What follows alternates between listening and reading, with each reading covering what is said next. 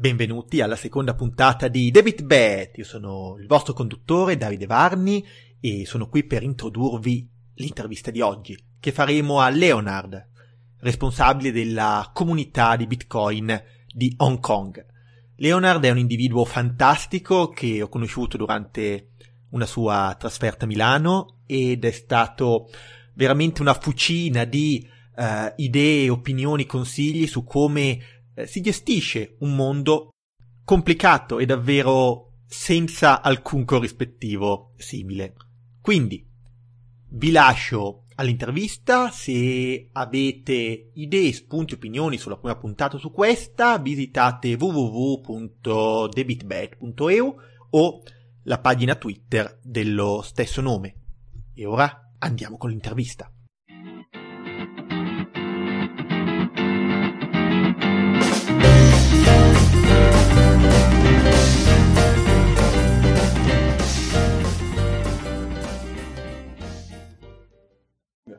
Hello, Leonard, and thanks for agreeing with this interview. Hi. How are you? How are you? Very well, thanks. So, Leonard, would you like to introduce yourself? Hi, I'm very engaged in every blog. Wow. And tell us, when you discover Bitcoin? I was studying in Vienna at the time, and I was researching free banking theory. So I was trying to figure out how a bank without a central bank. And there are lots of theories around there from the Austrian economics, but in that process, I stumbled upon it, and I realized there's a much more elegant, especially when it comes to putting it into practice. It looked like an amazing experiment where we don't actually go around and cut the world and convince the government, try out, do it ourselves, migrate step by step.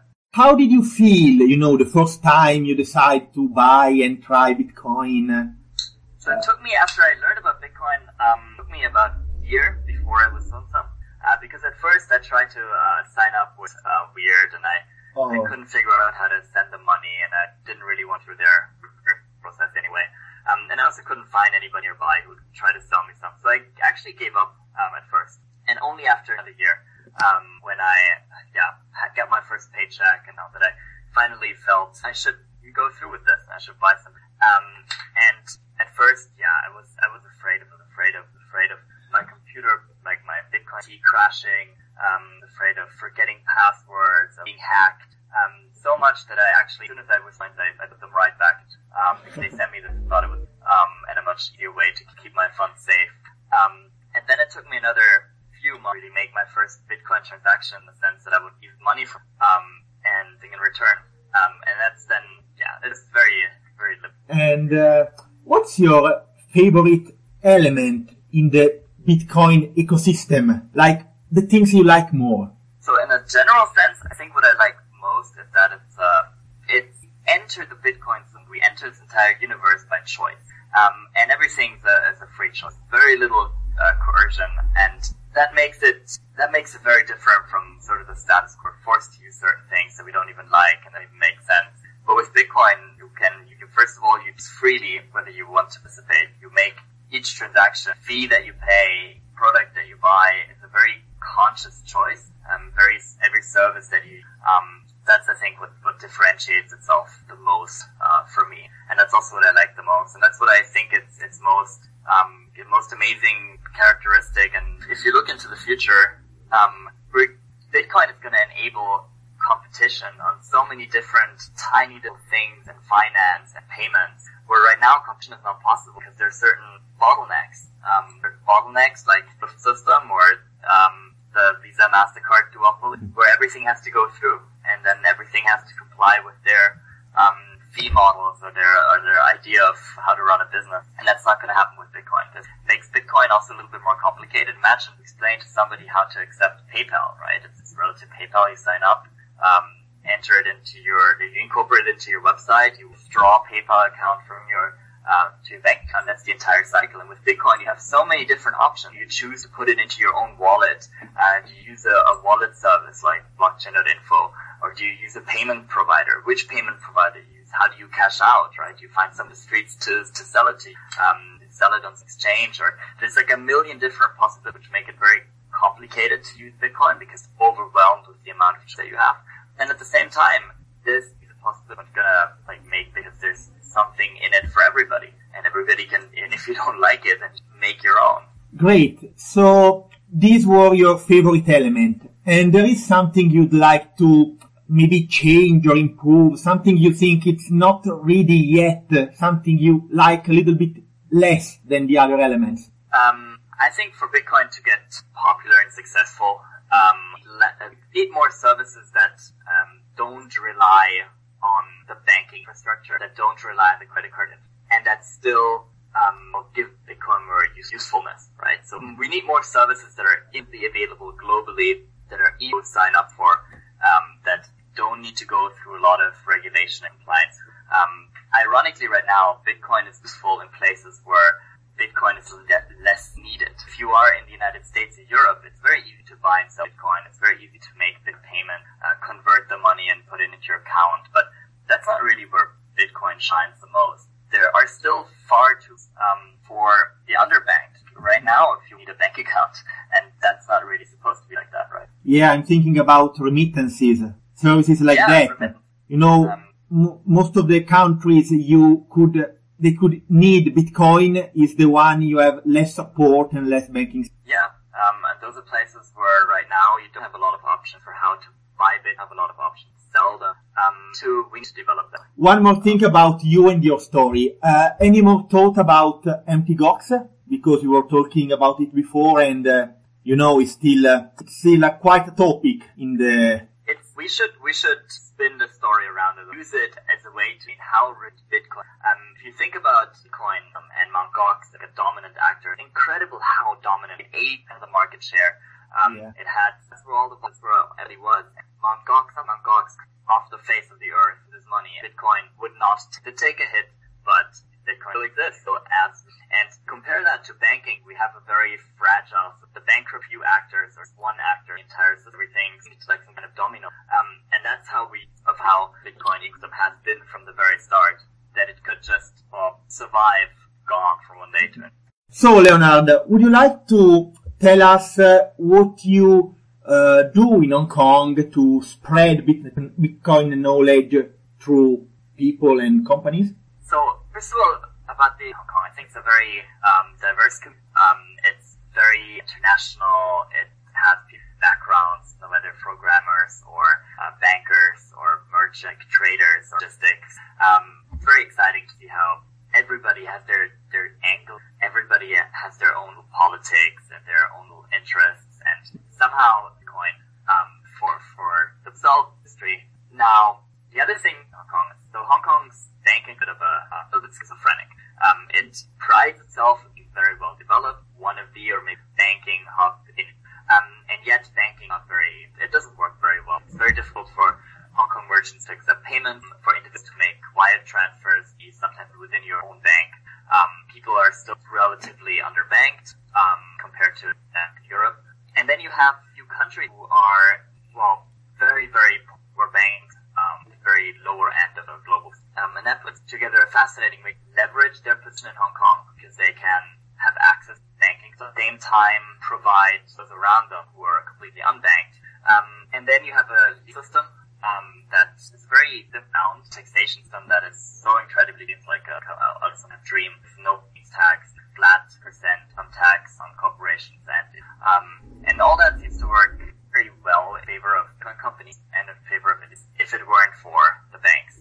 And when I said Hong Kong, I still want access to banking to connect it a little bit of a dream, because right now the banking, wow, it seems really an interesting place to live in, about all the tax system and everything else. I would say in place, it's also an amazing place to be in and less need a bank.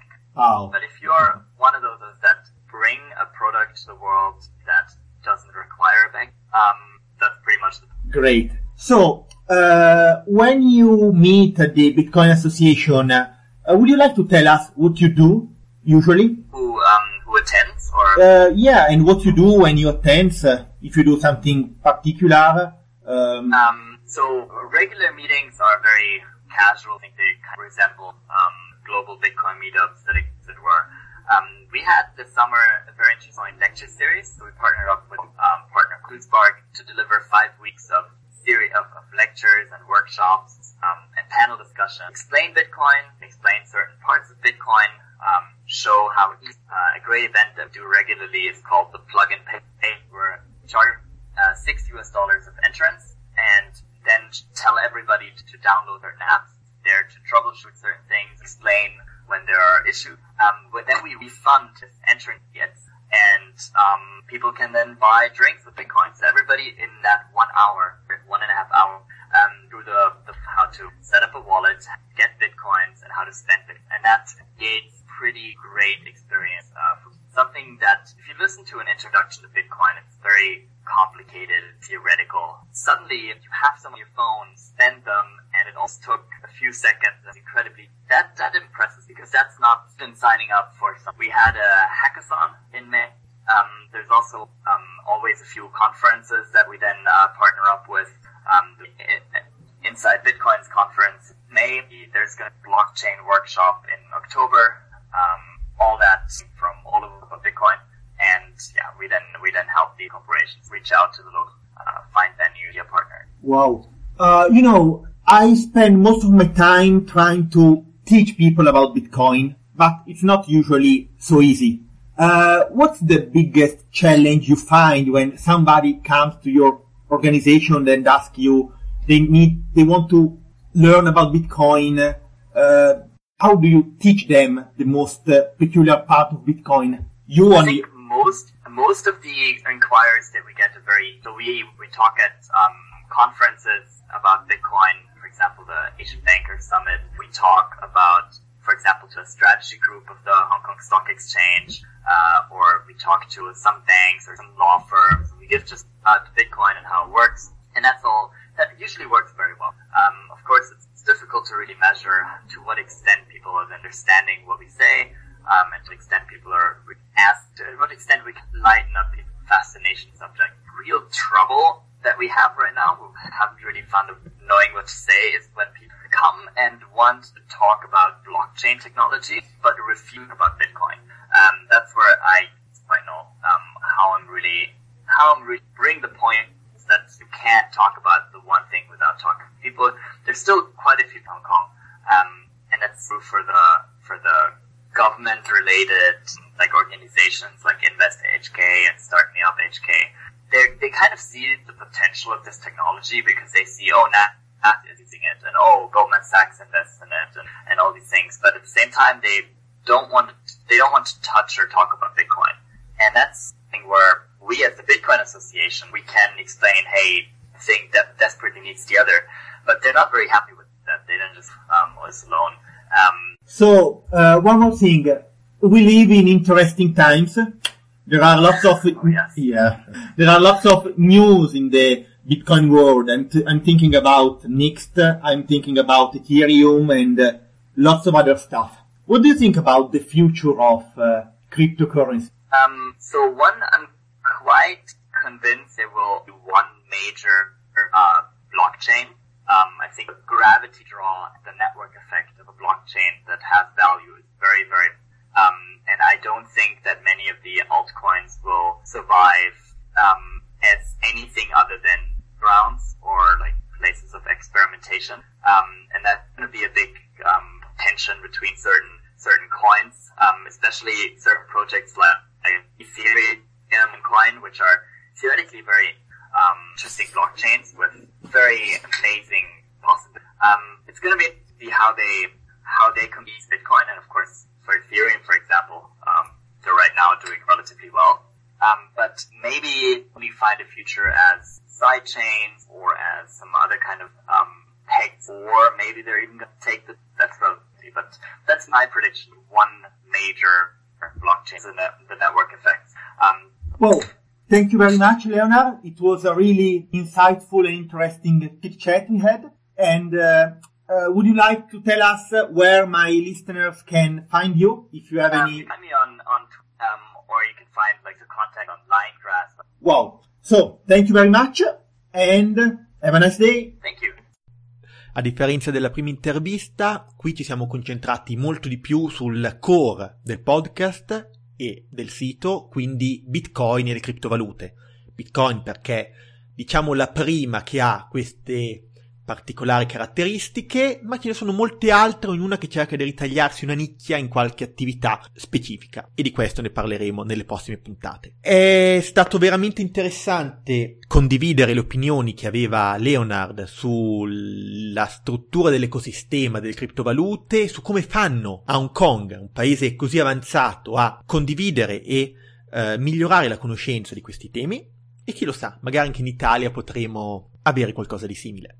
Per, come al solito, commenti e opinioni potete scrivere a www.debitbet.eu, sulla pagina Twitter DebitBet, ma prima di finire volevo fare dei ringraziamenti. Il primo è a Samuele Onelia, il responsabile del podcast Italian Indie, che ha recentemente pubblicato una piccola guida su come fare podcast, e ammetto che l'ho trovata estremamente utile per una persona alle prime armi come me su come fare, registrare e svolgere questo tipo di attività.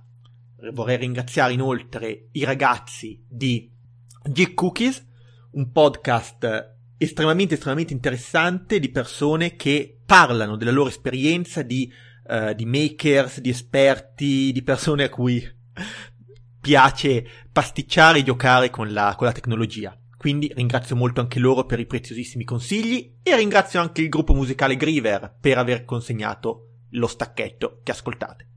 Perciò vi saluto e alla prossima intervista. Ciao!